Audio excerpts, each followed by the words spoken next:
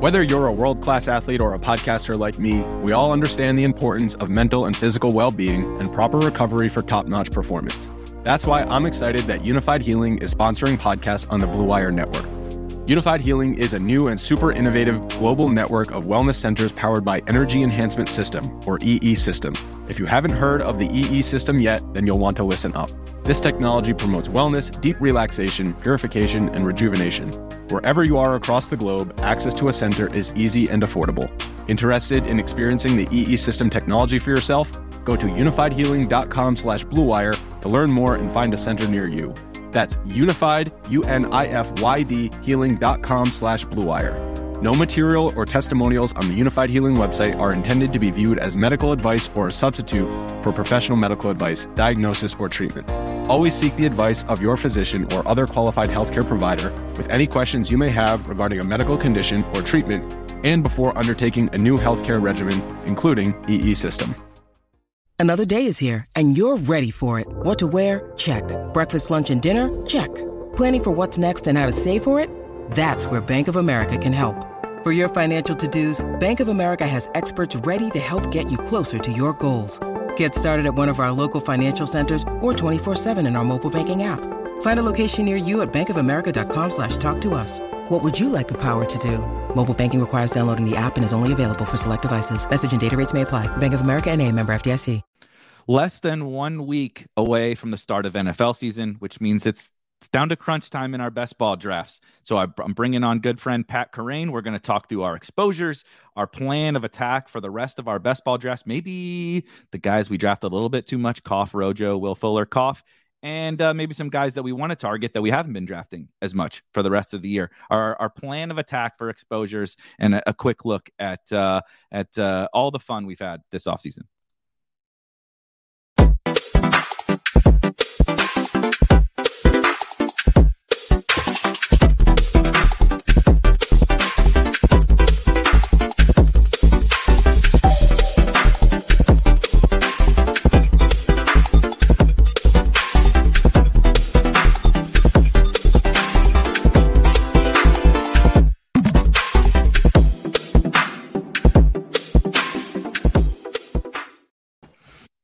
All right, Pat, 1 week away from NFL season. Drafted probably way too many best ball. And I know you're deep in the main event streets and everything. How are we feeling heading into this last week? I'm feeling okay. I mean, it feels like it's tough to even kind of get a handle on where I'm at. So I'm actually kind of psyched to be doing this just to help think through like what I need to do to target, because I've got about 20 I think I have 19 Best Ball Manias left to do. And I want to fire some more DraftKings. I got a little exhausted on DraftKings. I had to come back, do some Best Ball Manias. But building up, I'm taking the weekend off, going away for the weekend, and then coming back the last few days, Monday, Tuesday, Wednesday, going to just fire off a ton of drafts. And hopefully I'll be energized for DraftKings. And I guess the puppy's coming out. So just trying to get a better sense of like what I need to prioritize. Yeah, I've been kind of doing the same thing. This week, I had planned on drafting a whole shitload of teams, and life sometimes gets in the way. So that's what I've been thinking about too. I have like 40 BBMs still to do. I do have a lot of DraftKings done, so I don't feel super pressured in DraftKings. And it's also nice, like you said, there is going to be the Puppy 4 on Monday. DraftKings is launching some new tournaments, so. I think we can be a little bit flexible as opposed to years past where it was like you had like 2 or 3 total tournaments to draft into. So I guess that's nice and a little awkward at times because we don't even really know what to expect. I don't know how big the Puppy 4 is going to be. I don't know when it's going to fill, but let's talk a little bit. It'll fill probably on Tuesday, so you can. Yeah, exactly. Yeah, it's going to be $1 million tournament that fills in for $5 that fills in 24 hours. If these other tournaments are any indication of what's going on. Do you find it really quick? Do you find it crazy that also DraftKings is going to fill their $5 Millie Maker with like 900,000 entries? That's insane. It is insane. I haven't even really fired at that. I know you have, and you kind of talked me into firing a little bit at it. Just because like the price point versus the upside is so nice. But I've been doing mostly stuff like the $20 and the $25, which has a smaller week 17, which appeals to me.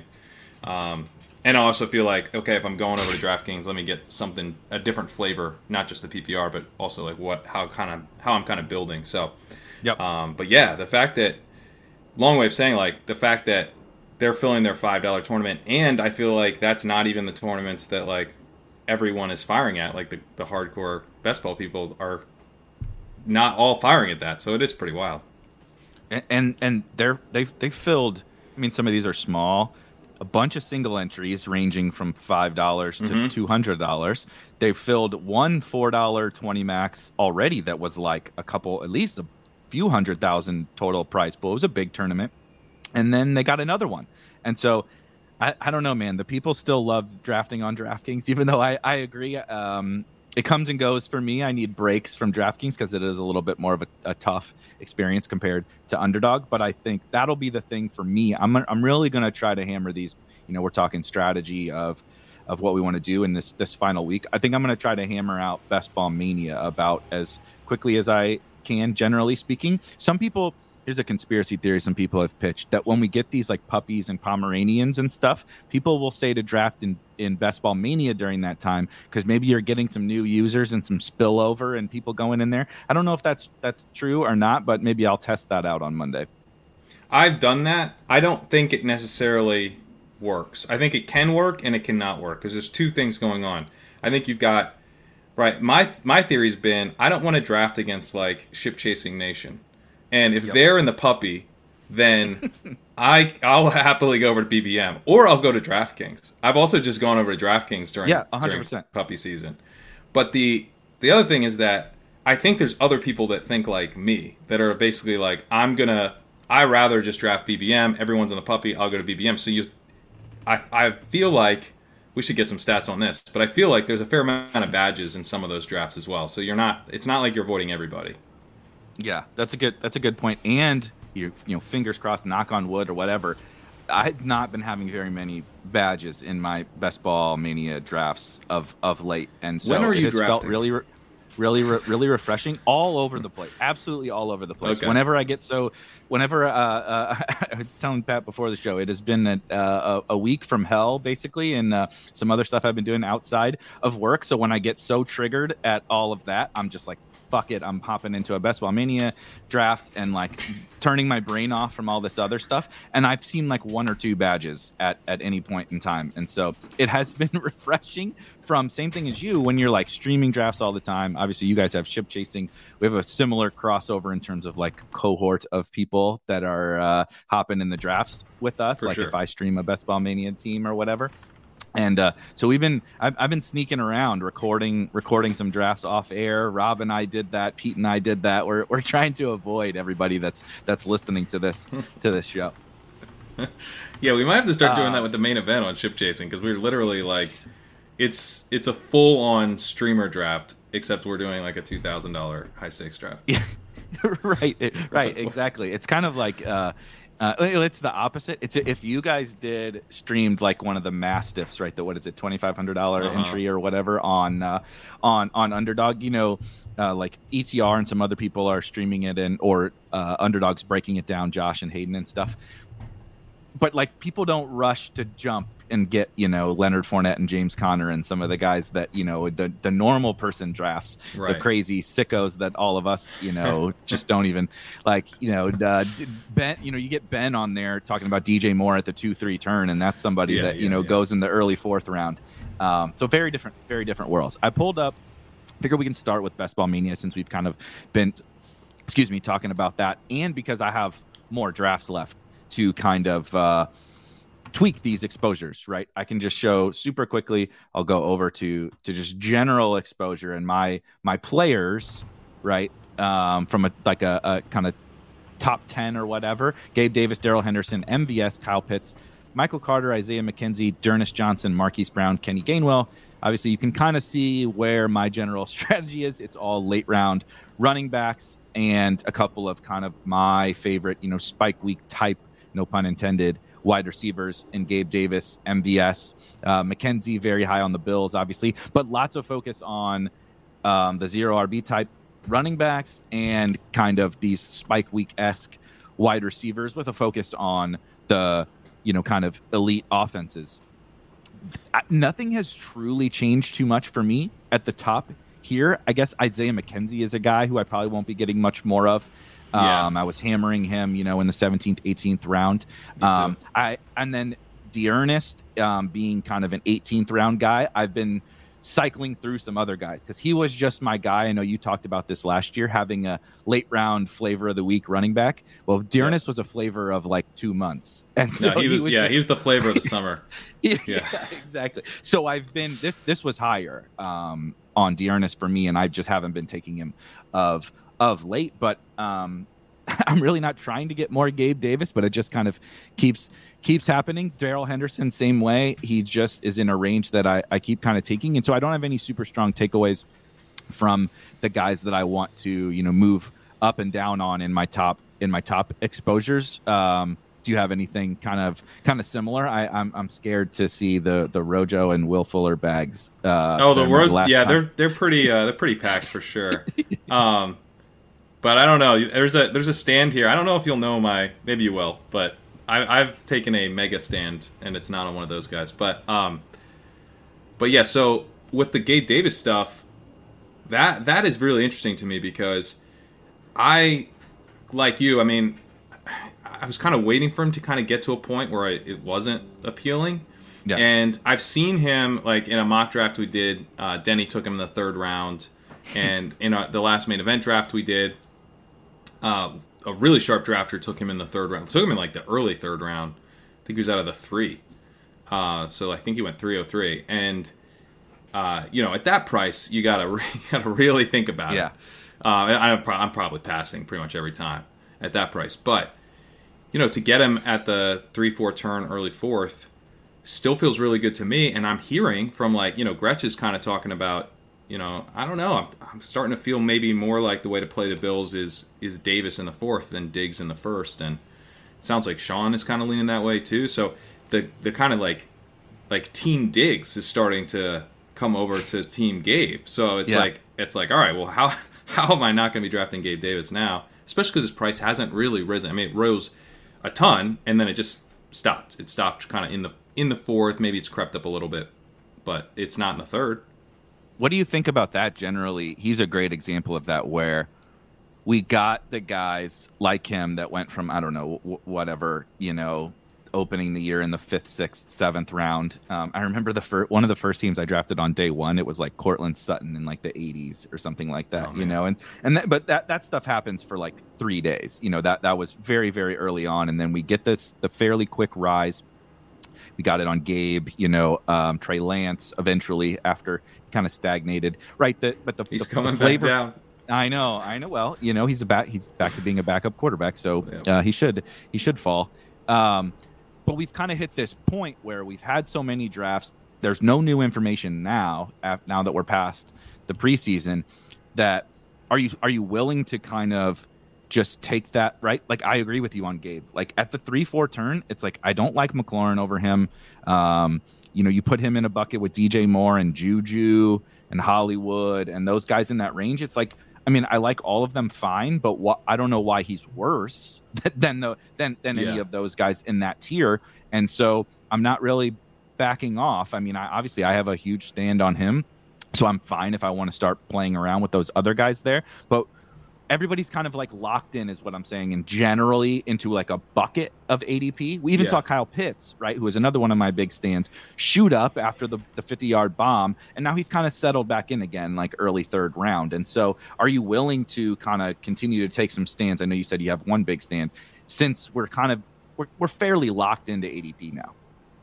Yeah, I mean, I'm willing to take stands. Like I think it's been kind of nice this year to have, multiple best ball tournaments that I'm firing at, and then also with the high stakes stuff, the way it's worked out is some of the players that we're on in a fairly big way are different than the players I'm on in best ball, because I'm co-managing those teams. So that's like one of the things that really is helpful, I think, to have some co-managers. Gets you off some stands, kind of helps you break ties in ways that you probably wouldn't otherwise. One of those examples would be Juju, who, like, I'm underweight Juju in Best Ball Mania. I think his floor is pretty low. he's been terrible for 3 seasons. And I know he's been struggling through injuries and stuff, but like we don't generally just like write off 3 seasons for a player like ever. And like because he's with Patrick Mahomes, we just decided that we will, which I get. And we're overweight him in high stakes. And that's exactly how I want to play it. Like I'm like really psyched about that, because if we miss on, a 5th round pick in the main event, that's not necessarily going to sink our team. You can replace that player very easily. We're going to be on the waiver wire. We got to pick our starters. Like having a dead roster spot from the 5th round is not that big a deal. And not that I think Juju will be like dead, but I do think that he could be like not that good this year, because he has been not that good for 2 years and horrific last year. So, it's like one of those things where it's like kind of floor ceiling stuff where like, I'm comfortable taking a big stand against a guy, and then maybe I'll get some exposure elsewhere.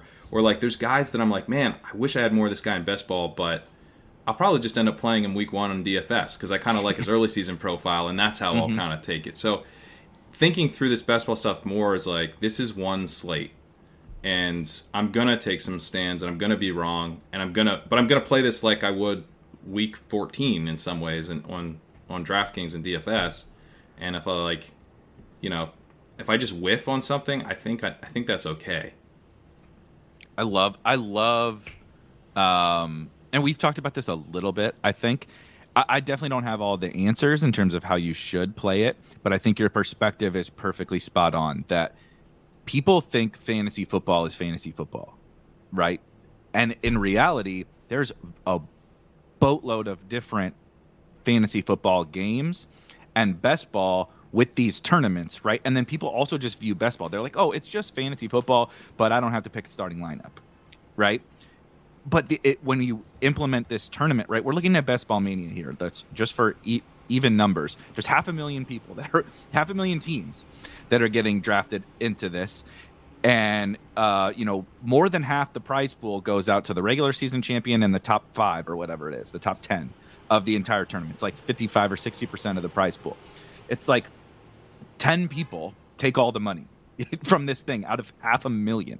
And we're drafting from May to, there's so many variables that I love. The Juju one is such a good reference, where in best ball, there are these other guys around him who I think have, we were just talking about DJ Moore or whatever. I think him and Juju and Gabe are actually like a little bit similar, where I prefer Gabe because not that Juju's old. He's actually quite young. But Gabe is this ascending profile that I want to be on. I could see him as a first round. Like, what if he's just the man in Buffalo? He's the first round pick next year. Juju, he's not coming off the field. He's their best blocker. Like he's playing. I know it took a while, but it seems like if he's healthy, I think he's out there basically every snap.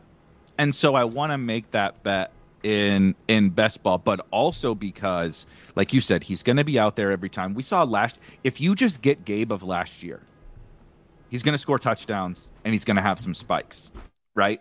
He's kind of this small loss, big win type player to me, in my opinion. I know some people disagree, but that's kind of my take. Like, I don't see a way in which Gabe Davis is out there playing for the Bills, not scoring some touchdowns and having some good games. Is he the smash in the 4th round? I don't know. Probably not. The odds are against everybody. Juju, like that's what people will say. Like, aren't you the Leone? Aren't you worried about this, that, and the other thing? I'm like, yes, I'm worried about everyone, but I can't draft everybody. I have to try something to win this tournament. It's like, what are the odds? Like, I wasn't drafting Julio. In hindsight, I'm probably an idiot that I wasn't taking 18th round Julio. But it's like, look.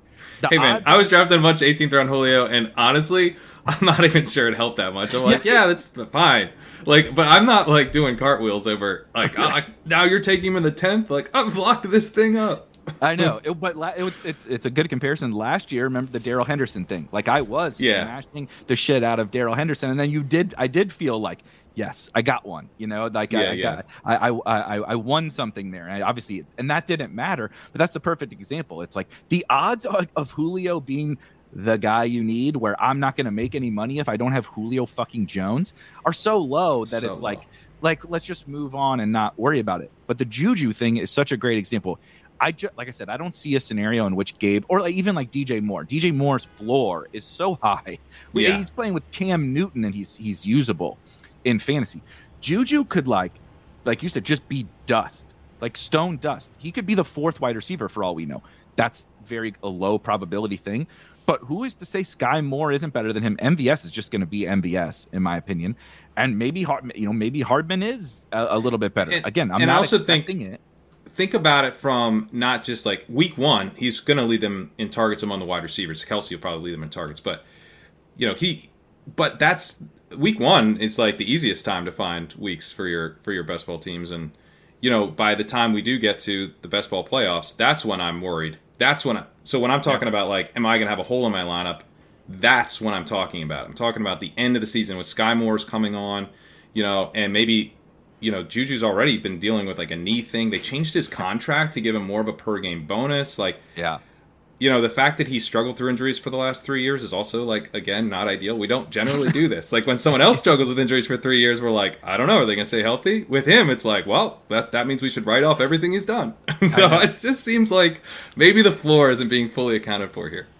But he's such a good example of of a lot of things, just generally from best ball, but also like this weird game of fantasy football where, like you said, in a managed redraft league, take your swing on 5th round Juju or 4th round Juju or whatever his cost is, because like you said, I'm drafting a bunch more and I get to pick who to start. And if I miss, but if I hit right, like last year, if you missed on your 4th round pick, but you drafted Cooper Kupp in the 3rd and Jamar Chase in the 5th, who gives a shit? Because you're starting those guys and you smashed. You know what I mean? We had a team. Our best team last year was just the NFC team that we drafted with Leone. We got Taylor, Kelsey, A.J. Brown, Jamar Chase, Deebo Samuel, and DeAndre Swift. And that's it. You don't need. Then we missed on a bunch of. We think we have Burrow quarterback, and we missed it on like everyone else. Doesn't matter. Doesn't matter. Like you get enough hits. I mean, that was like we could have thrown back one of those hits and still been fine. Like you just get, 4 hits on your team or whatever and managed, and you're golden. But in best ball, in these tournaments, again, I do want to touch on what you mentioned, like with the DraftKings stuff, because I agree, and I think that there are some interesting ways to play the smaller field stuff, like the smaller field finals, as opposed to these tournaments. But referencing, like we're looking at, my BBM stuff here, you don't need to hit on everything, right? But you need, like, in order to navigate the whole season and navigate those playoff weeks, you do need like a lot of firepower. And because you're gonna miss, you're not gonna hit on all 18 guys or 20 guys. But once you start compounding that, right, you should miss a lot of late round guys. But the higher you move up your draft slot that become misses, the much harder it is to navigate all those playoff weeks. And like we talk about the best team that I had last year that I drafted with Pete Overzet from that Pat does ship chasing with, and we actually didn't have any of the smashes, but we just had enough decent guys. And it all kind of came together that we were able to navigate the season. There's teams that drafted way better teams than we did. I mean, we took CeeDee Lamb and Keenan Allen, and Raheem Mostert was our first running back. He got hurt in the first play of the season. We were, we didn't draft some monster team, but when you have kind of enough firepower and enough decent players, that's like, again, the Gabe Juju thing. It's like if Juju misses, he misses in a way that he's Allen Robinson of last year. He's not giving you anything.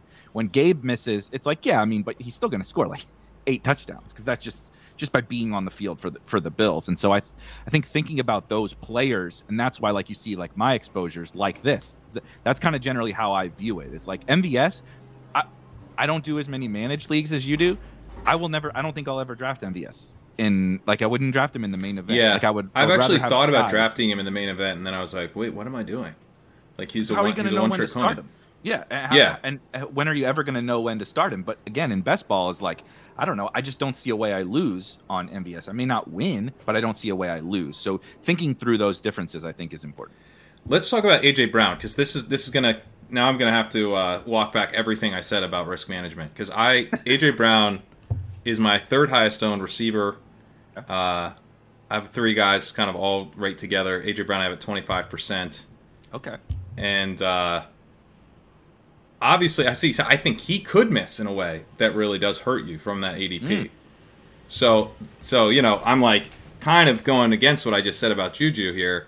But I guess what I see with AJ Brown is like, especially I just had the walkthrough come out today, and just like writing about how good AJ Brown has been and how run heavy the Texans have been. It's like pretty crazy that this guy who's, I mean, I don't know, like if he was on the Chiefs, let's say he had gone to the Chiefs. Oh my God. Would we take him over Chase? He's right there, I think. Yeah, I think that's the argument. It's like, no, I prefer Chase. But I think he's right there. So, like talent-wise, it's just situation. It's just the unknown of the situation. But there's a chance that this team actually is pretty pass-heavy to begin the season. They were last year, so it's possible. Yep. So when you come out in the preseason and the first 8 plays with the first team offense is 8 passes, Jalen Hurts threw it 8 times, and that they never ran the ball. Everybody's and nobody really did anything with that information. We overanalyzed the preseason a lot, but nobody was like, this is probably pretty good for AJ Brown and Dallas Goedert and Devonta Smith. And like, I know that the narrative stuff is a bit, but like, they are literally best friends. Like that should help. Like it can't hurt. Like I'm not like not bumping them up my board for that, but it's definitely like it does make you feel a little cozier with the pick. But yeah, I mean, when you're getting a guy that you just like, there's no question marks about his talent, and talk about a guy who's played through injuries. AJ Brown's been banged up the last few seasons, but he's been insanely good whenever he's been on the field. He's good deep. He's good after the catch. Like I just think he's gonna be a perfect fit for if the Eagles are trying to figure out a way to kind of push their offense back towards the pass, he is a perfect fit for helping them do that. So that's a scenario where I am just taking a big old stand on the upside. And I guess the floor element is that I just feel so confident that he's talented. Yeah. But I do think the situation, the floor in the situation is pretty low. So in that sense, maybe I'm not practicing what I preached on Juju.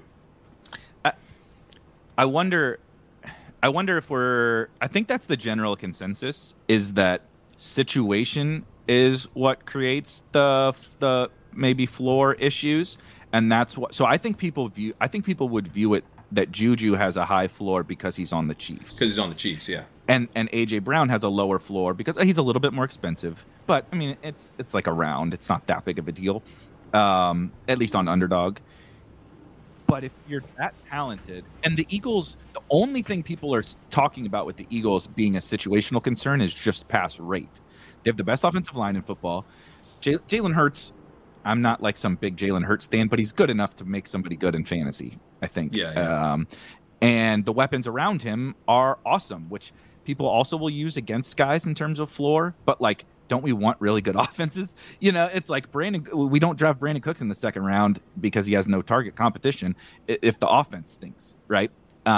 So I think we use some of those things against guys like AJ Brown, and I'm not sure that I'm that worried about his floor, but I do guess that the pass rate does make the floor a little bit scary, but he's dealt with that in the past, like you mentioned. Yeah, that's the thing. It's like he's coming from the worst case scenario. Like what you're worried that Eagles might be is literally where he's been. Yeah. So like it's all upside from that perspective. And then it would be a prop. Like, okay, let's think about it like this. What if Dallas Goedert and Devonta Smith were traded to the Titans? Where would we be drafting AJ Brown? And we probably would be drafting. We'd probably be drafting a little bit lower than we're drafting him now, because there'd be no. I mean, maybe we talk ourselves into the Titans. Hey, they traded for these 2 guys; they're going to pass more. But it'd probably be like, well, it's still the Titans. They're going to run the crap out of the ball. So, I think the target competition does matter, especially if we know for a fact that it's going to be a low volume offense. But the out you have is it's not. And if there's good target competition, but it's also just a super explosive offense, which it frankly should be. Then, I don't know. I just have a hard time. I can't figure out a path, and nobody's ever really, other than Jalen Hurts sucks. Which if Jalen Hurts was that plausible. But like they made the playoffs last year, and they scored some points last year without AJ Brown. And so I just struggle to find a path where the Eagles are like totally tanking any of these guys, really. Like because even Minshew's the backup. If Jalen Hurts sucks that bad, Gardner Minshew can keep AJ Brown afloat. Yeah. Plus, they just traded for, or they claimed Ian Book. There's a. They have an elite offensive line as well. We need I know to start. I had to claim. I had to mark Ian Book as I think we even blurbed him.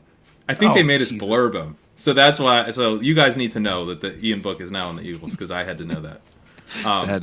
That is great. I'm loving the AJ Brown points, and that's pointing me to something I wanted to touch on a little bit too. Is when we can't cover every base in terms of figuring out who we want to target and stuff. And even if you could, you're in a draft room, somebody else might take them or whatever. But figuring out, I have my AJ Brown exposure up on the screen. I have 16% AJ Brown. 50% of those teams are 0 running back teams, which I'm totally cool with. It's like all elite quarterback teams, but you do see a lot of Isaiah McKenzie on those teams, a lot of Melvin Gordon on those teams, Dearness, who we mentioned, a lot of Isaiah Spiller. And so I am interested in getting some more AJ Brown, but then I want to be like, okay, I'm fine doing AJ Brown 0 running back teams, but like all these guys I have with AJ Brown, almost all of them are in much worse outlooks than before. Dearness, nothing has happened. Spiller is probably just stone dust. I think he's done, yeah. Noah Fan is not looking particularly great. I mean, 31% Jamal Williams. What the fuck are we even doing? How did that happen? The Patriots, yeah, but I didn't know any of this, right? The Patriots don't look very good. It's kind of worrisome, and so figuring out those kinds of guys, and then figuring out how I want to apply the AJ Brown teams moving forward. It's like, okay, we're not doing Isaiah Spiller anymore. We're not doing Dearness, so let's find some other guys to get with those last AJ Brown teams. Yeah, I actually want to check mine out. Here, let me try to pull up my exposures here. Let me share my screen.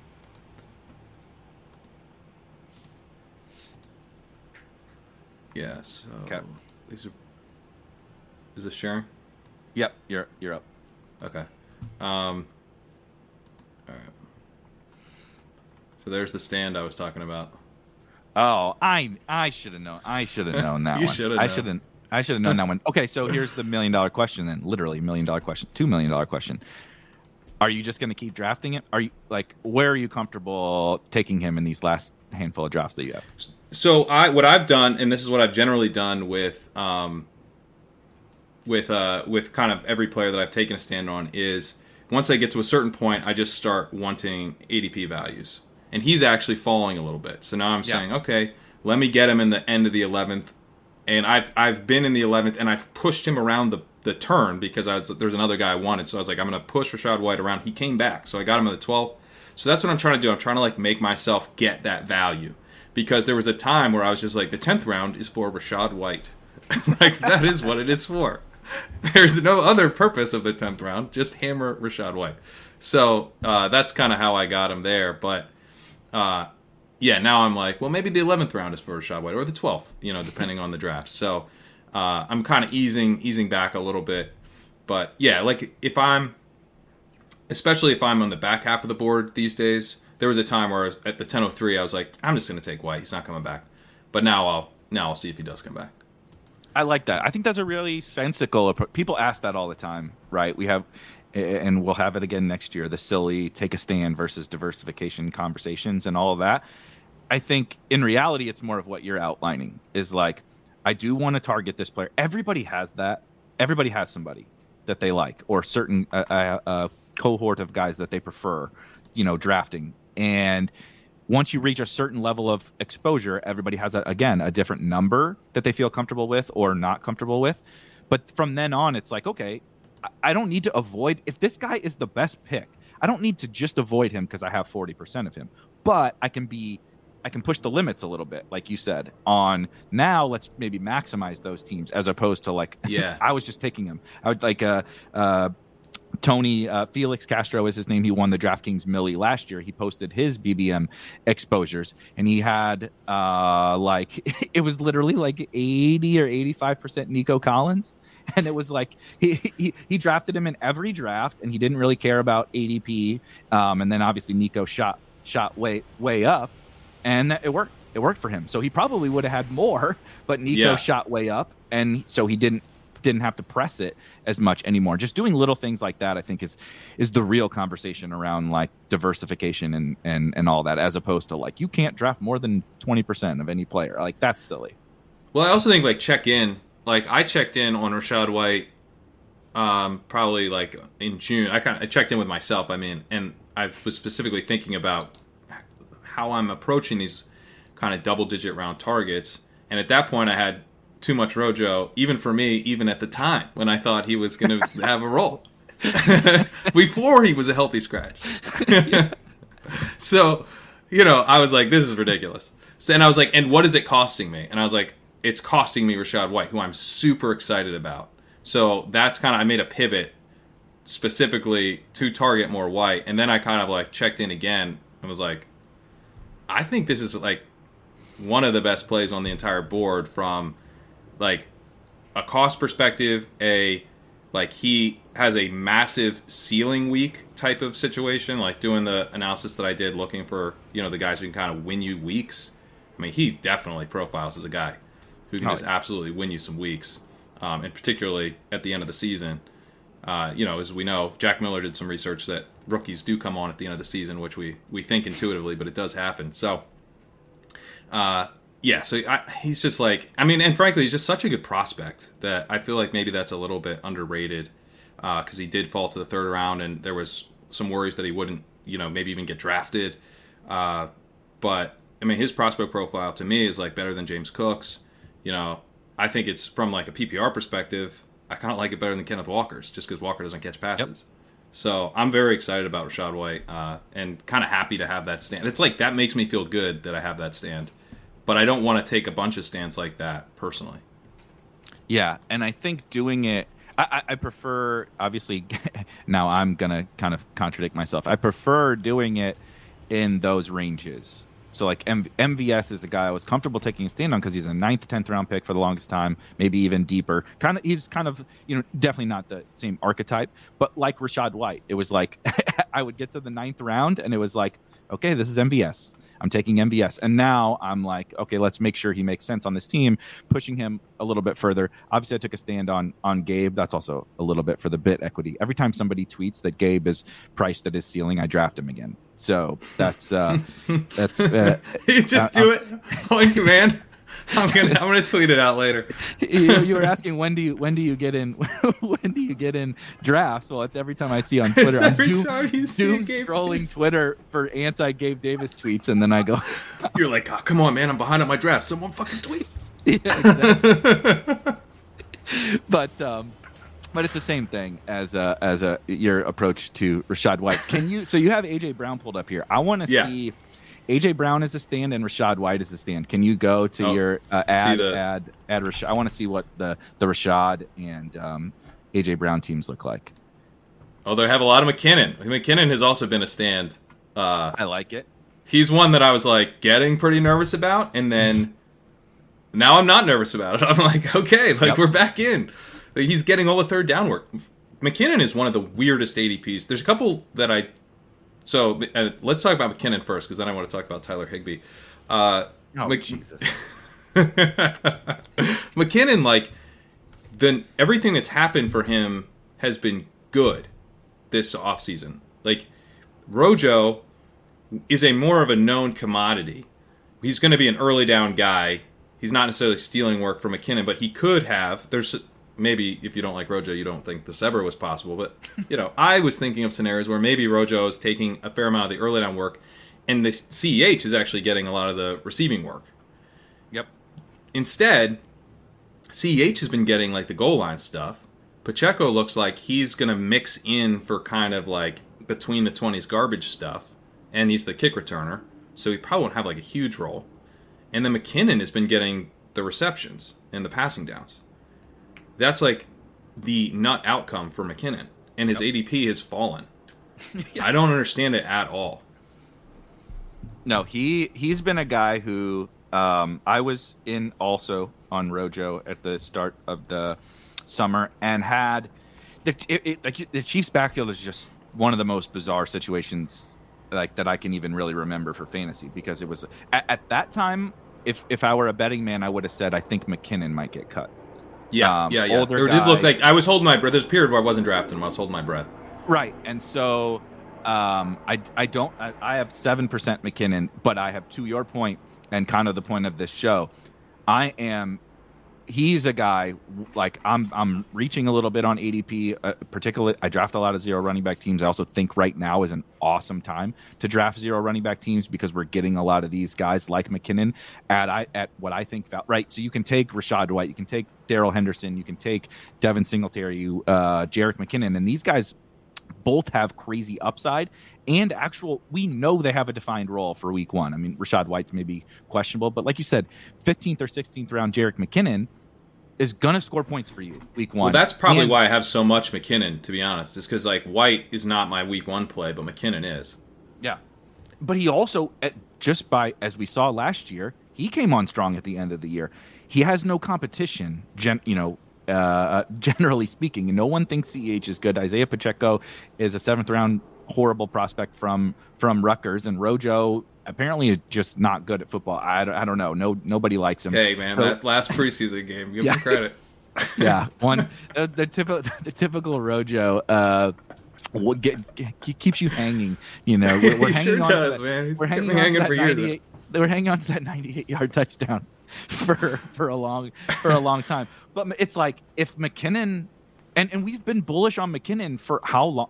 Since he was a rookie and stuff, right? Since he came into the league. Now he's like the dusty veteran that we wrote off, who showed us some of the most upside in this Chiefs backfield last year, and it was at the end of the year on a playoff run. So they clearly are willing to ride him if everything else goes to shit, basically.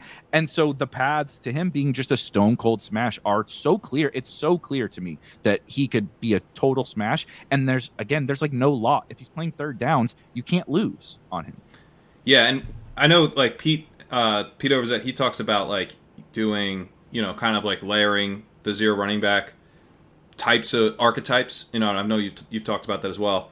I like that concept. I also like the layering, like the timelines. So like McKinnon to me is like, okay, what if McKinnon does just turn to dust? I mean, we were calling him Dead Legs McKinnon 2 years ago. He's 2 years older now. His legs aren't getting any younger. So, he might just be like a 5, 6, 7 week type of dude, and then he just completely goes away. But with a Rachaad White, that's like the Rachaad White's supposed to be coming on as the season progresses, as a rookie. And maybe he doesn't have any third downs to begin the year, but they start trusting him a little bit more, and he's building up that role. So I think about that with the wide receivers as well. Like if I have, you can see that I've drafted a lot of Sky Moore and Treylon Burks. I sometimes will go and get like a gross, like AJ Green type of guy, or just kind of like a veteran, like a Jarvis Landry. You can tell I've been hanging out with Ben. That's like the type of dude who he's on 5 of these white brown teams. I'll try to get a guy like that just to like help get me some early season points because I've drafted, maybe 2 of the rookies already. Right.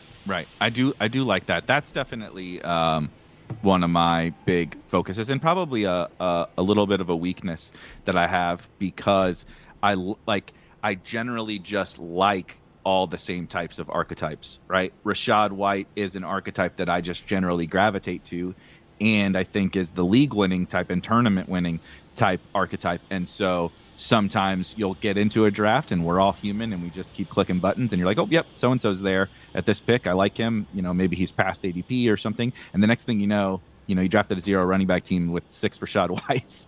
And even if it gets there, late in the season with some of those guys, you may not have even advanced that team. To that point, I think I will say the one thing I learned last year is don't be forcing the low upside, like early season guys, particularly at running back. Right, we would do JD McKissick, and we would do. I think Nyheim Hines is different this year than he was last year, but we would do Nyheim Hines on these teams, and it was like, are his 3 or 4 points in half point PPR really helping you? So like you'll see my exposures, like there's not JD McKissick on there. There wasn't James White. I wasn't taking James White. Even I know Ty Montgomery's funny because he's a wide receiver on Underdog, but like even when he kind of looked like he might be the third down back, like I'm not taking him. I know Sean likes Amir Abdullah. I don't really like Amir Abdullah on Underdog. There's other backs I like back there, and so I don't need to take those guys. But it would be more like Devin Singletary, Rashad Penny. I'm trying to think of, guys like that. Melvin Gordon. Antonio Gibson. Antonio Gibson became a guy who I was taking. When he was getting into the hundreds, I was taking him like crazy because I don't know if the upside is there like we hoped about for last year, but certainly a role he's gonna score points. So layering that kind of thing as opposed to, I think people will be like, oh, well, I'll just take James White is the guy. I know he's retired. I'll put James White on this team because I need the early season points. And I think there's other ways we can do it.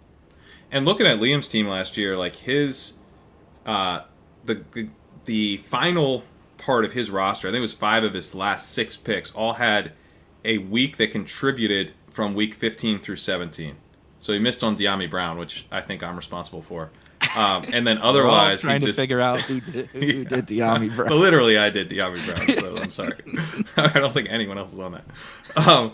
But like every single other guy crushed. Like obviously he had Amon-Ra, but I think he also had I'm forgetting all the people now. But like every single dude like that came through with a week at some point that helped him in the playoffs. And so that I generally am trying to think through like, okay, who can deliver me a spike week that'll help me get through the playoffs. To that point, I've started doing more 3 tight end builds because when you get to when you get to rounds 17 and 18, there's only running backs left. But I would say before that, the wide receivers have started to get a little bit gross, maybe in like 15, 16. And there's still some pretty solid tight ends. So I'm thinking like, okay, I need like 1 week 15 spike week. What's going to hit my lineup more easily than a tight end? The bar is so low. So if I just get a dude who can score 2 touchdowns, who has like likely to have a full-time role in this offense, I happen to catch that week, then this gets me through a playoff week. And I don't know. I think tight ends were a little undervalued in ADP this year, just in general. And so I've been built. You can see here on these builds, I've got 2-5-8-3 and 2-6-7-3 as my second and third most common builds after 2-6-8-2. I love it, and you've talked about this a little bit too. It's you talked about I can't remember what show it was on that, which has also been funny because some other people I know are on him, but that someone like a Pat Freiermuth is like an easy, like one of the easiest fades in best ball. And say whatever you want about Pat Freiermuth, but he's the name that sticks out to me. That's just in this middle tier of tight end, where if I'm gonna pay up that price for one of those guys, at least give me like Goddard or Hawkinson. Like Goddard, I'm not a big Hawk guy, but Goddard I love. But that tier, right? I really like Goddard. Yeah, I don't draft him a lot of TJ Hawkinson, but or give me one of the guys who I know has clear, proven superstar elite tight end production, the top 5 basically. If I'm gonna dip my toes into this Zach Ertz, Pat Freiermuth, Irv Smith range, what is the like? Just wait and get 3 late guys that or multiple. And who would you guys. say are good targets in that range? In the late range, not fucking like an every down player for a good offense, maybe. Not fucking Tyler Higbee.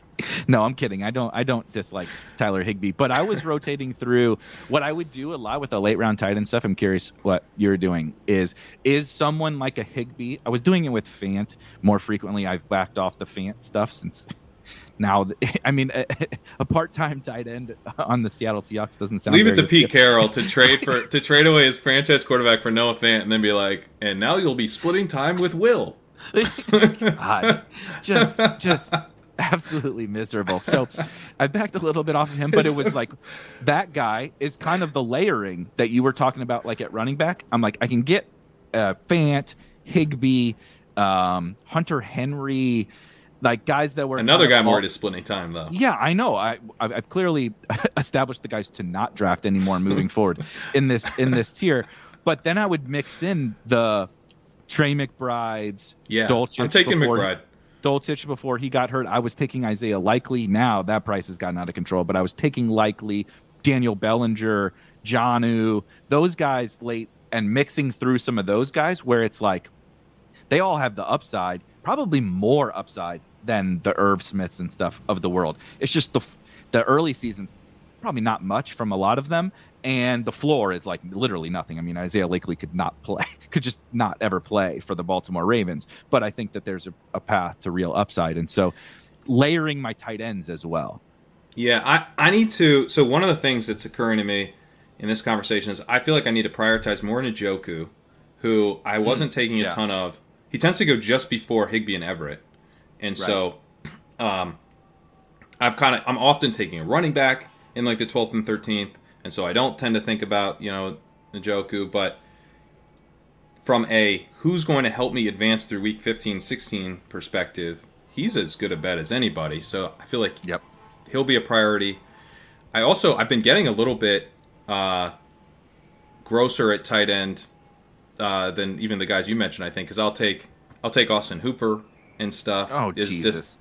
It's just like he's going to be out there and maybe he catches touchdowns. But now I'm starting to think, like, should I be taking Logan Thomas? Like, if I'm as a third tight end? Because he's going to be out there, right? By the time we get to 15, 16, 17, he'll be probably in an every route role. Yes. And he's completely free. You could tack him on the 18th of every draft. And then Trey McBride, I took him today on a Kyler team. I feel like he should be the one skyrocketing up with Ertz dealing with a hamstring. Yeah, I totally agree. I really don't know why he goes where he goes when he usually doesn't get drafted. Yeah, that sometimes happens on DraftKings in 20 rounds.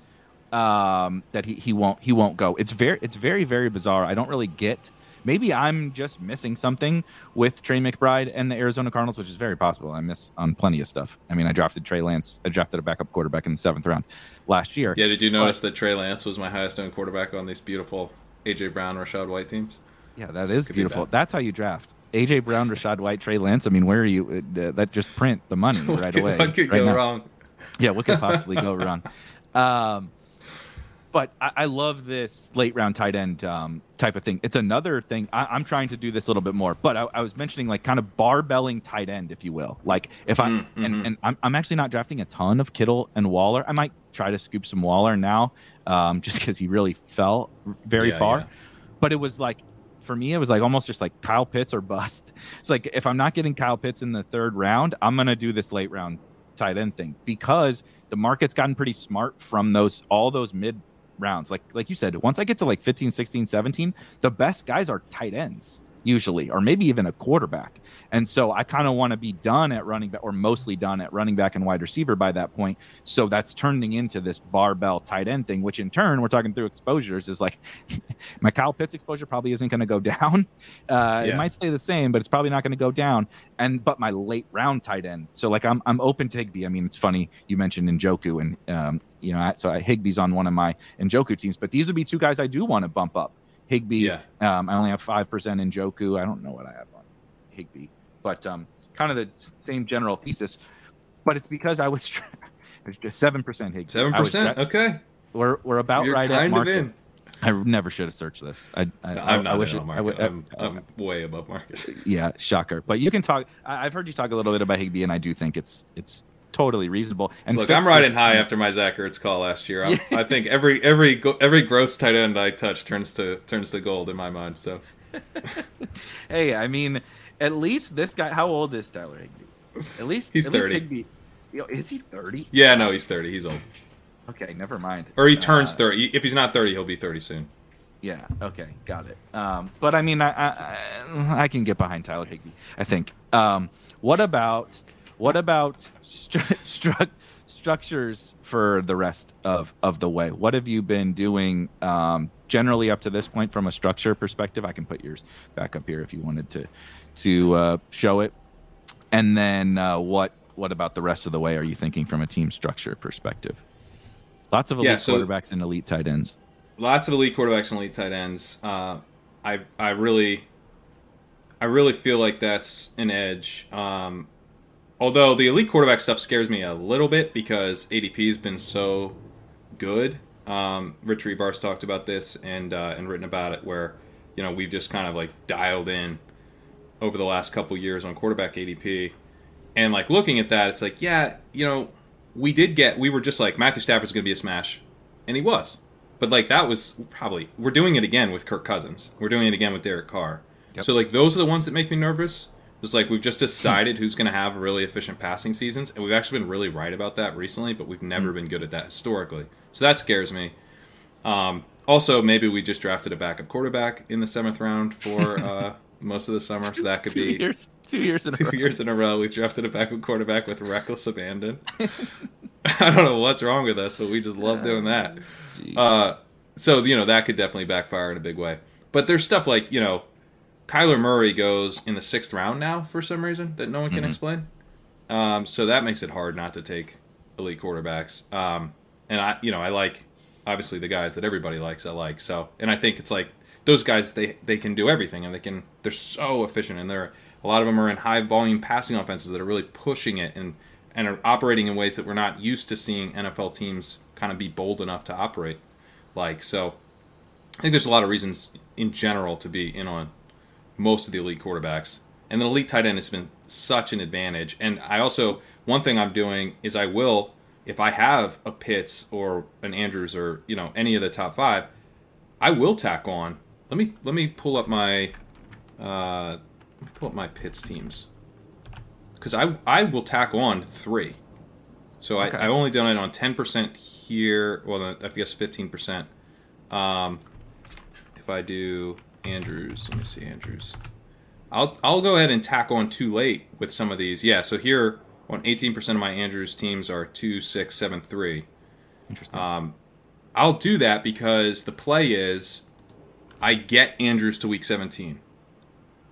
And it's kind of like with what Herzig has talked about, maybe if you like experiment with like throwing a handcuff on, you can get like a low on running back. I'm thinking about that with the tight end, where if I know that I want to target that pocketed tight ends in like 14 through 16, where I don't love a lot of the other positions. I do not like, I kind of like the running backs around like 17, 18, like it's just pure flyers, but I don't generally like them in 15, 16. Yep. So tight ends are kind of jumping out to me in that range anyway. So if I go like Andrews and then Everett Higbee, that's something I've done a fair amount of, or just elite tight end and those two guys, or I'll throw on like a Hurst or whatever. Just it's you don't gotta love the guy, but it's just like this guy could score 2 touchdowns in a week I need. So that's something I've definitely been doing a little bit more of, even with the elite tight end, which I obviously love. The elite tight end strategies, you can see. Definitely tight end is, I think, probably the best place to do that. I mean, tight end and running back. The 2 highest leverage positions are tight end and running back. Tight end because it's a onesie, and the scoring is wild and unpredictable, and there's very few high scorers. So when you do get that, like you mentioned, you get that random 2 touchdown from Hayden Hurst, right? Last year, CJ Uzoma has that random two touchdown game. It's so impactful at that position because even Kelsey, Pitts, Andrews, and so why was Andrews 70% in the final last year? Because he's the only tight end putting up 15 plus half point PPR. Like even Travis Kelsey's having 3 fantasy point games. That's just the nature of the position, and so it has grown on me. I'm still very stubborn in my tight end thing. Also, I have an unhealthy level of confidence in Kyle Pitts, so I take a lot of him, and I just ride it out with the 2 tight ends. But I think it's kind of the same thing as like running back. I take a lot more quantity of running back this year. I think that was a mistake I learned from last year. I'm doing that too. I continued. I have lots of 7 running back teams that. Yep. Last year, I don't know if I drafted a 7 running back team, and I think it was a huge, huge hole in my game. And so I think the tight end thing could be similar, but at these high leverage positions, when you are either barbelling it, right, with a hero running back team, like an elite tight end and then a late tight end, or, going with a late round approach to that position, 0 running back or late round tight end.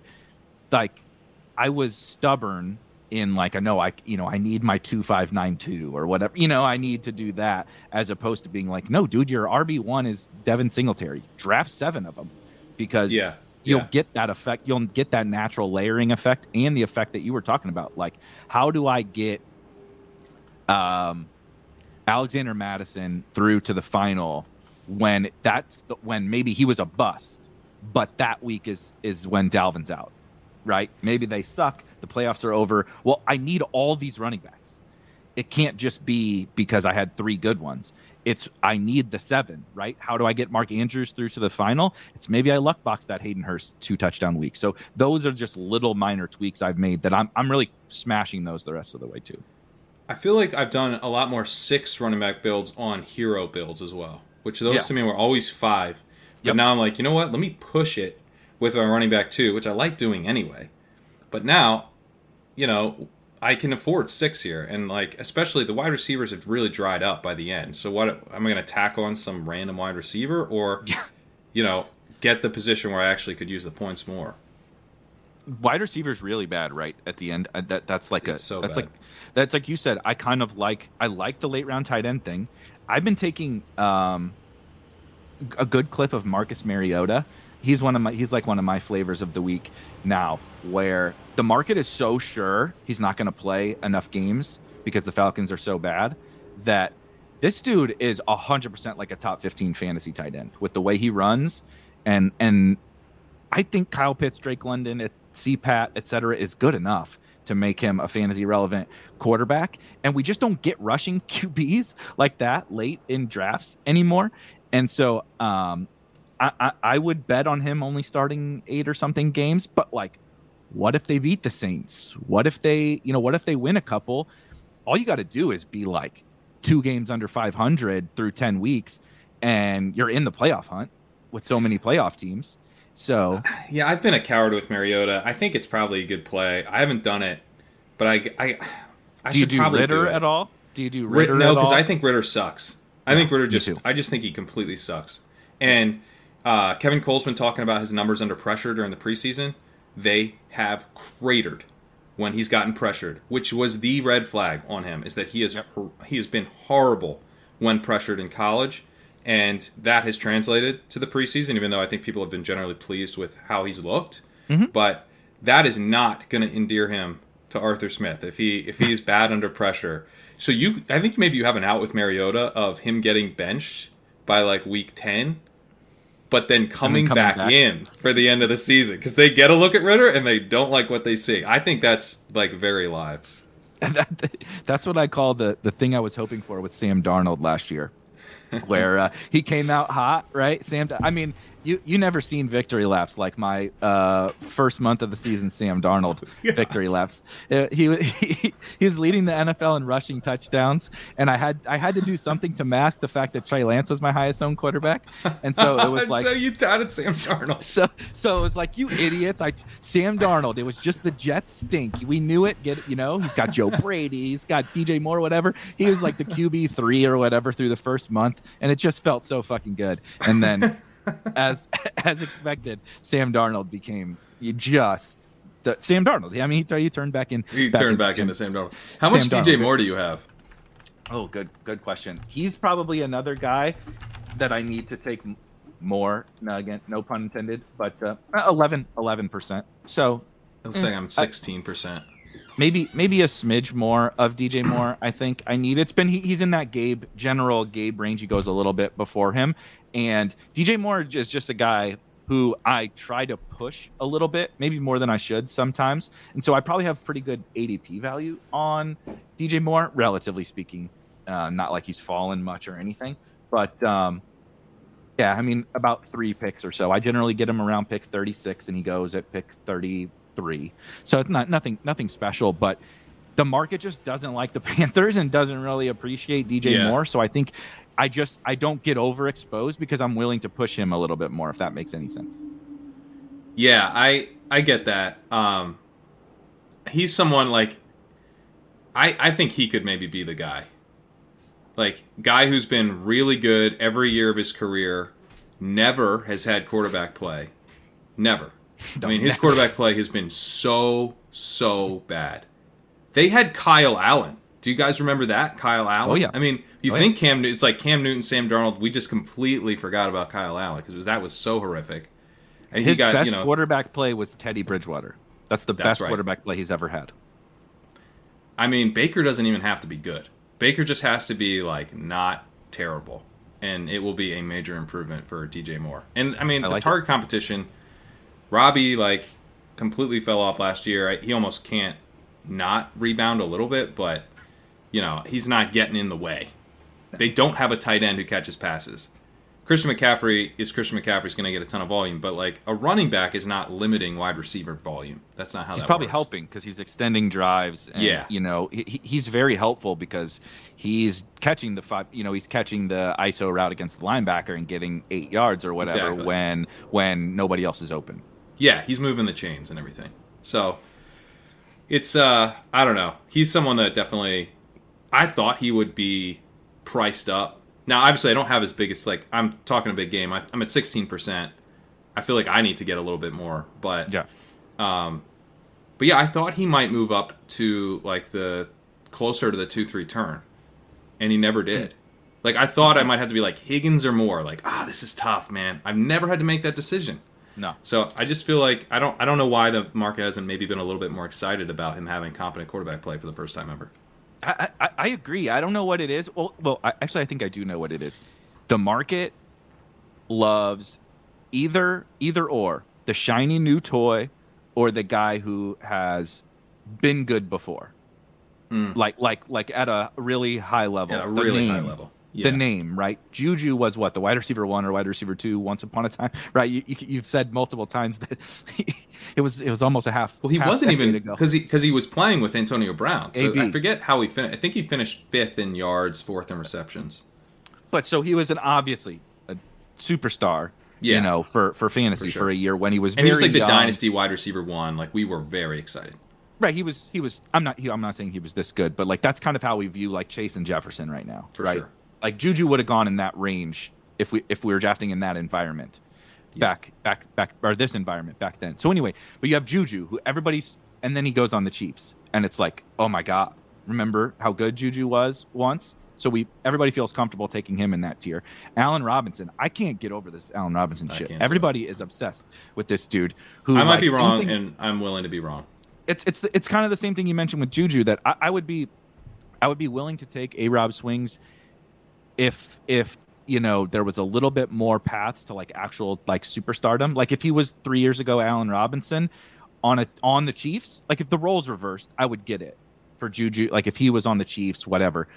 But I don't really see paths to being like, yep, Allen Robinson was the guy you need. Like how can Allen Robinson be this year's Cooper Kupp when he's on the team with Cooper Kupp? You know what I mean? It's like almost that simple. Like that's who I want in that tier. I want Cooper Kupp or Jamar Chase.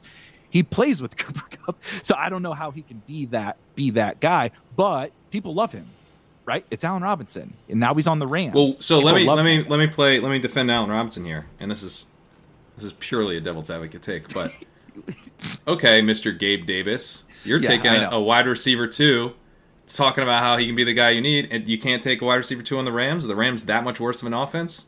Defend yourself. No, and that's the argument that is hardest to debunk when you talk about Gabe. But it is obviously an age breakout type thing. A-Rob has broken out 10 years ago or 8 years ago or whatever it was. If anything, when I'm betting probabilities on these types of players, the 23-year-old who has earned his way onto 100% of snaps on the best offense, or at least like the highest pass rate offense in the NFL, is an archetype I would be willing to lose on. Allen Robinson is the archetype I do not want to, like, I think I started writing something. This is another thing that I need to finish, but calling it the Richard Seymour strategy of basketball. Remember when the Patriots traded Richard Seymour when he was like, for a first-round pick, or maybe even like multiple. Yeah. He to the Raiders. And everybody was like, this was in the peak of the Patriots. dominating every year with Brady, whatever. Richard Seymour was like the best defensive lineman in the NFL. All first team, all pro, whatever. And they trade him in his prime. But he was like 28 or something like that, maybe 29.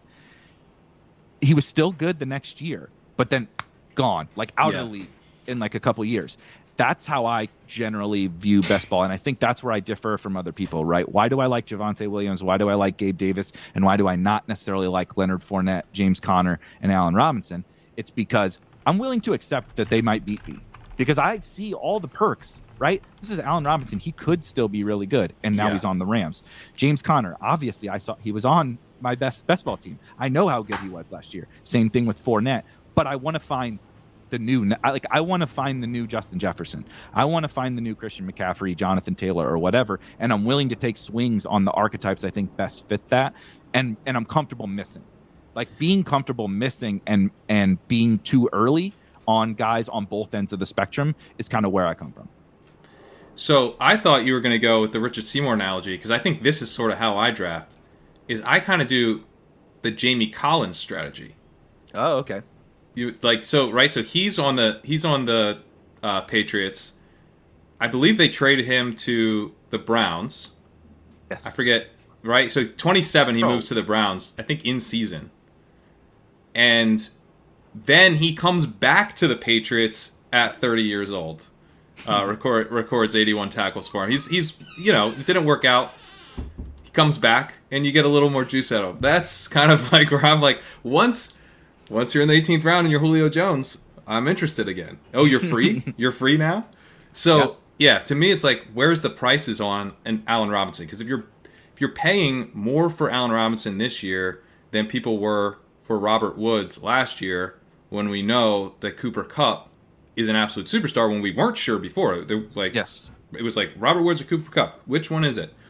There was uncertainty that you got to benefit from there. You don't get to benefit from that uncertainty in the same way as with Allen Robinson. You also have uncertainty that's bad. Like, do they sign Odell Beckham at the end of the year? That totally ruins your week 15 through 17 juice for Allen Robinson. So there's lots of like reasons why I think that that's not a super appealing pick for the price. But if Allen Robinson was going in the 13th round, because people were like, oh, he's dust last year, I'd be smashing. So. Yes. Yeah, to me, it's like I want to scoop the free guys. That's to me where Higbee, like all I hear from Higbee as pushback is he's bad, and I'm like, I know, I'm aware. He's also available in the 14th and 15th round. He plays every snap for the Rams. Even Gerald Everett, who I like, I'm not sure he has an every snap role. Higbee does. Higbee, they do not have another option. He's going to be out there all the time, and it's like the same. It's like, oh, he might catch a lot of touchdowns, like.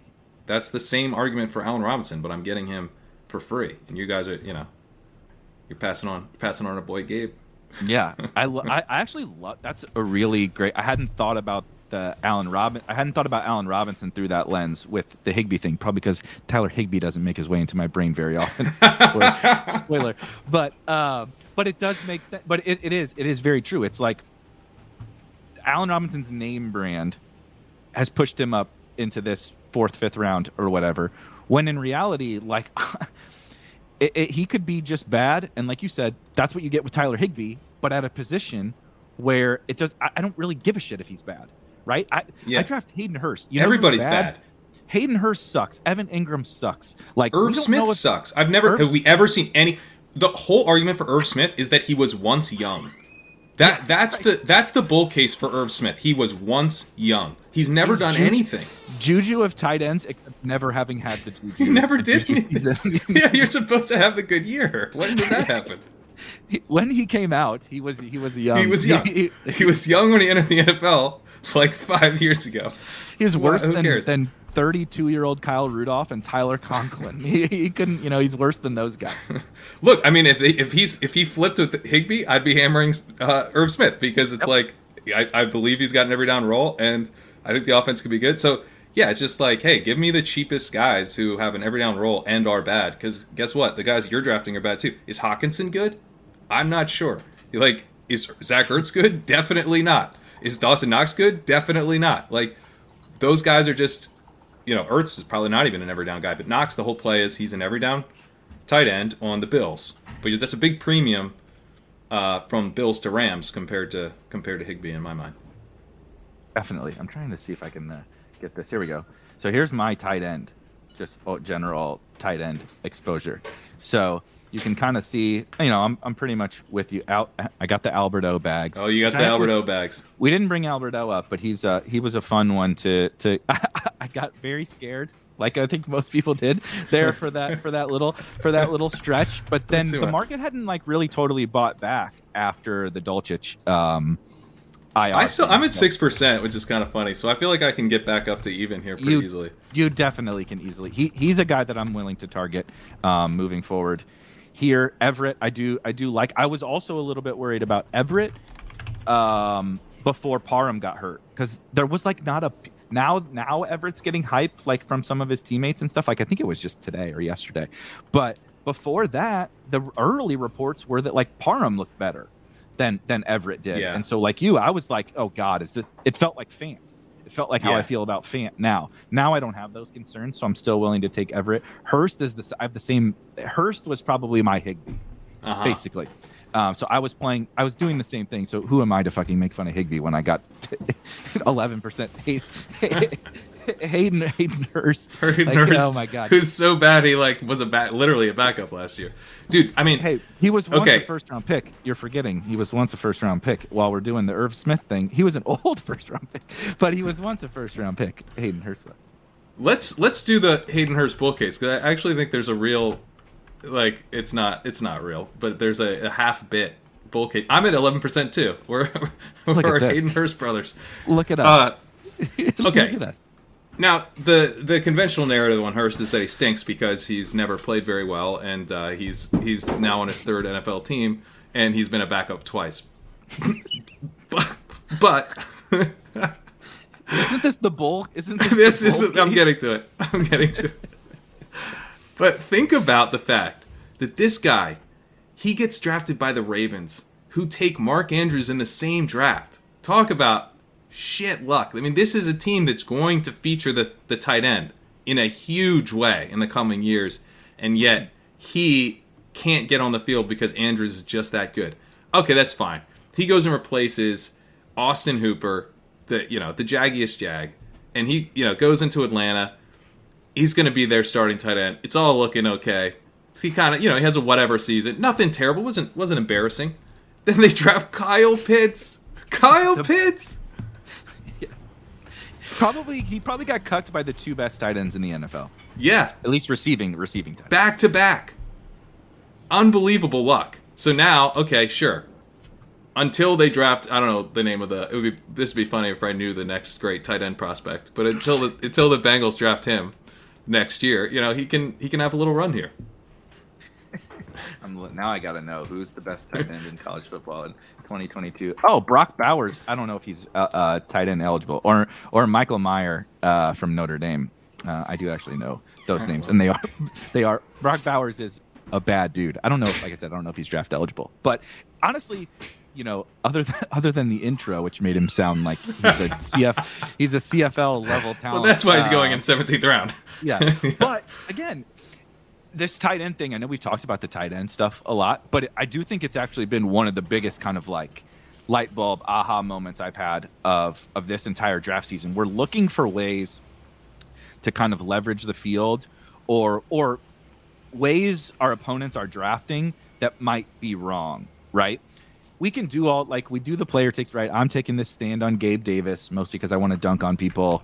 Like, we're doing all these different, these different approaches to drafts, generally with players and structure and all of that.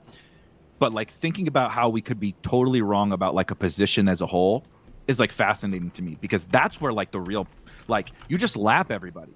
If like you take 3 late round tight ends, like Higbee, Everett, Fant, Higbee, Everett, Hurst, whatever, and those guys just like outscore all of the early tight ends, as a collective, obviously, even if they match Travis Kelce, right? They match Kyle Pitts, and you just spent your 16th, 17th, and 18th round picks on them, and you're matching everybody at this onesie position, and you're beating everybody at the other 3 positions.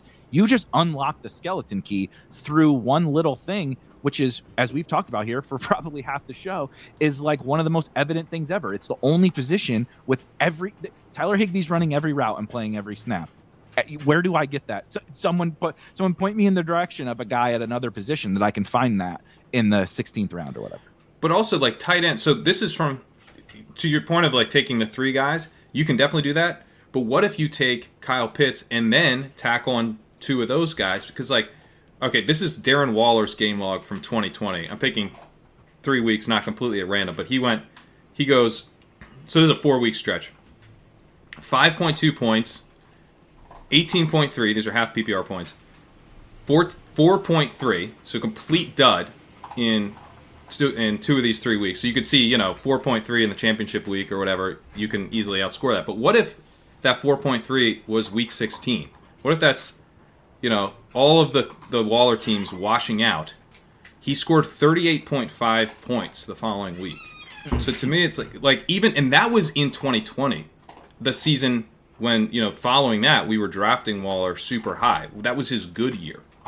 So I think in a good Pitt season, we could be looking at some pretty wild swings in his game log. We generally do see that at tight end. So if you can just get a guy through, I think that's a pretty interesting way to play the position, because we know, like, if Pitts has 30 points in week 17, if Kelsey does, if Andrews, there's only 5 or 6, maybe 7 guys in the whole league who can have like a 30-point week at tight end in week 17. Getting that guy there, if he's had a dud, would be even better for you. Like, you prefer that he dud in week 15 and 16, and you get through, because now you're facing less teams. You actually have leverage on the field with that tight end. I love this, and Kittle's always the guy that comes to my mind when I think about that exact thing. The Waller example was obviously still very good. Kelsey is a little bit of has been. I'm not saying he will be high floor and high ceiling, and that's what I'm hoping for from Pitts, right? And that's what Andrews was down the stretch. But those are one example a year that we've gotten at tight end, and it doesn't always have to be the case. Those guys could be the wild swings, like you mentioned. But like, think about George Kittle, right? These are George Kittle's game logs. This is from last year. The reason why George Kittle is drafted as an elite tight end is not because you're getting this 14 points a game every single week baked in floor, right? It goes from 4 for 78, 4 for 17, 7 for 92, 4 for 40, and then 6 for 101 and 1, right? Then you move on down to a couple games in a row, 9 for 181 and 2 from your tight end. Like you said, we can't guess the timing, but then look, 2 for 21, 1 for 29. He went 1 for 13 before he went 9 for 181 and 2.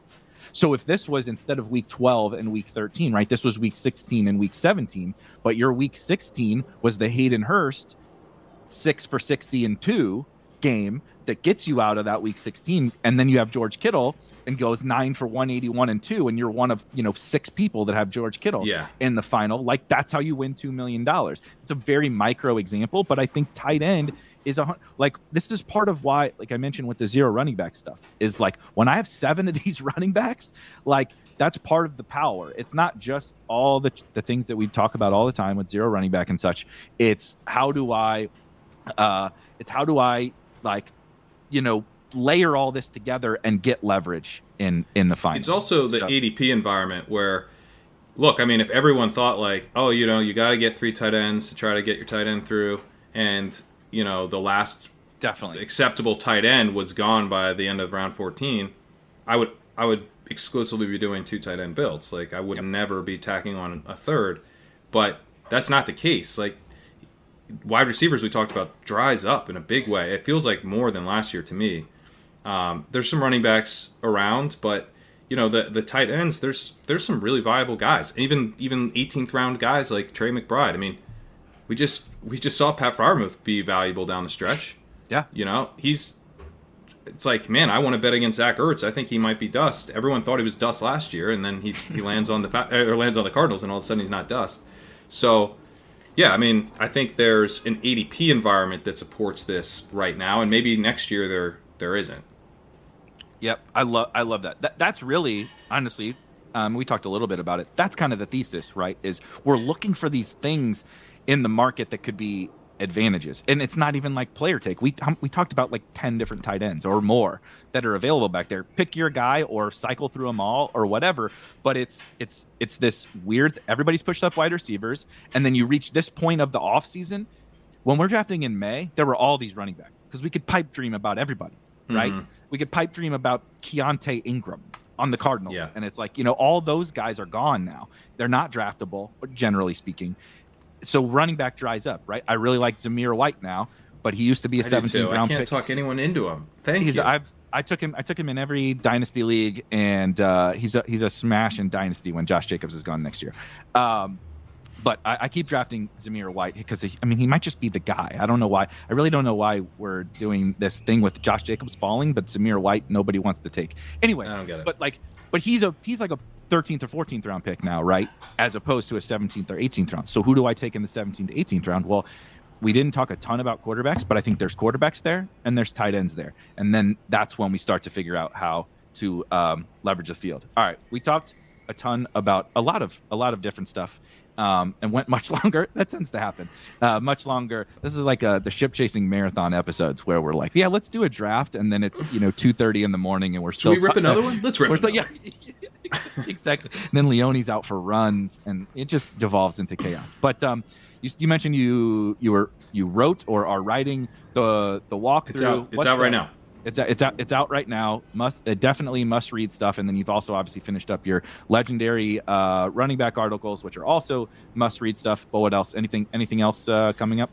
Yeah, that's it. If you're drafting, read the legendary running back article. If you're whenever, I'm sure you're not done drafting, but whenever you are and you want to start thinking about some week 1 stuff, the walkthrough game by game preview column for week 1 out now. Dive deep into lots of kind of game flow type stuff, pass rate over expected, but also looking at just, target share, snap counts. There's a ton of fun nuggets in there. I think you guys will enjoy. Got me pretty excited about watching some actual football. Yeah, I'm pretty excited. I also really enjoy how you do the walkthrough because I'm a little bit of a robot from a DFS perspective. I have the things that I like to do, and obviously I have access to projections and all that kind of stuff. But I always learn something, or not even just learn something, see something through a different lens when I go through. It could be 10 things. It could just be that one thing where I'm like, man, and then you start to apply it to DFS or whatever. You're like, well, that guy's not owned, or that guy's going to be really popular, and maybe you have something, that it just makes me think differently. And that's the kind of content that I like.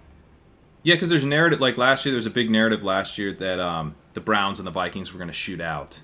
And that one of the things that I was proud of in the walkthrough is that that's not how I saw that game at all. Like I was like, These guys are gonna be psyched. Like they're gonna be so psyched. They're gonna be hugging each other before the game. Like, let's fucking run the ball, man. Like they're gonna be so happy, and they did. Yep. So I think that a game like that jumps out to me that's maybe a little bit less of a shootout environment could be the Cowboys and the Buccaneers, both dealing with offensive line questions. We just saw them have this massive shootout last year where the Cowboys went super pass heavy. Yeah. And I think it could maybe flip. The siren does not want this information out here. They're coming for me. They are. I was just about. Is that Brady? That's or Goodell. Goodell is like, this is our feature game. Would you please shut the hell up about this? I totally agree. I already bet the under. On that game. I am pretty into that.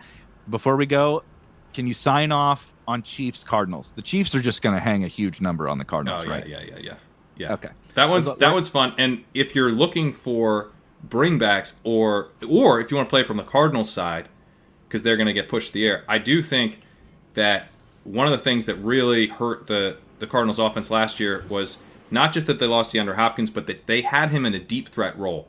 And when he was out, they replaced him with Antoine Wesley. Didn't work. Shocking. And I think it really hurt the offense to lose that. They have, obviously, Marquise, but they don't have Hopkins, but they have Marquise Brown in that deep threat role. I feel like if the Cardinals are able to hit the ground running again this year, it's probably going to be through Brown.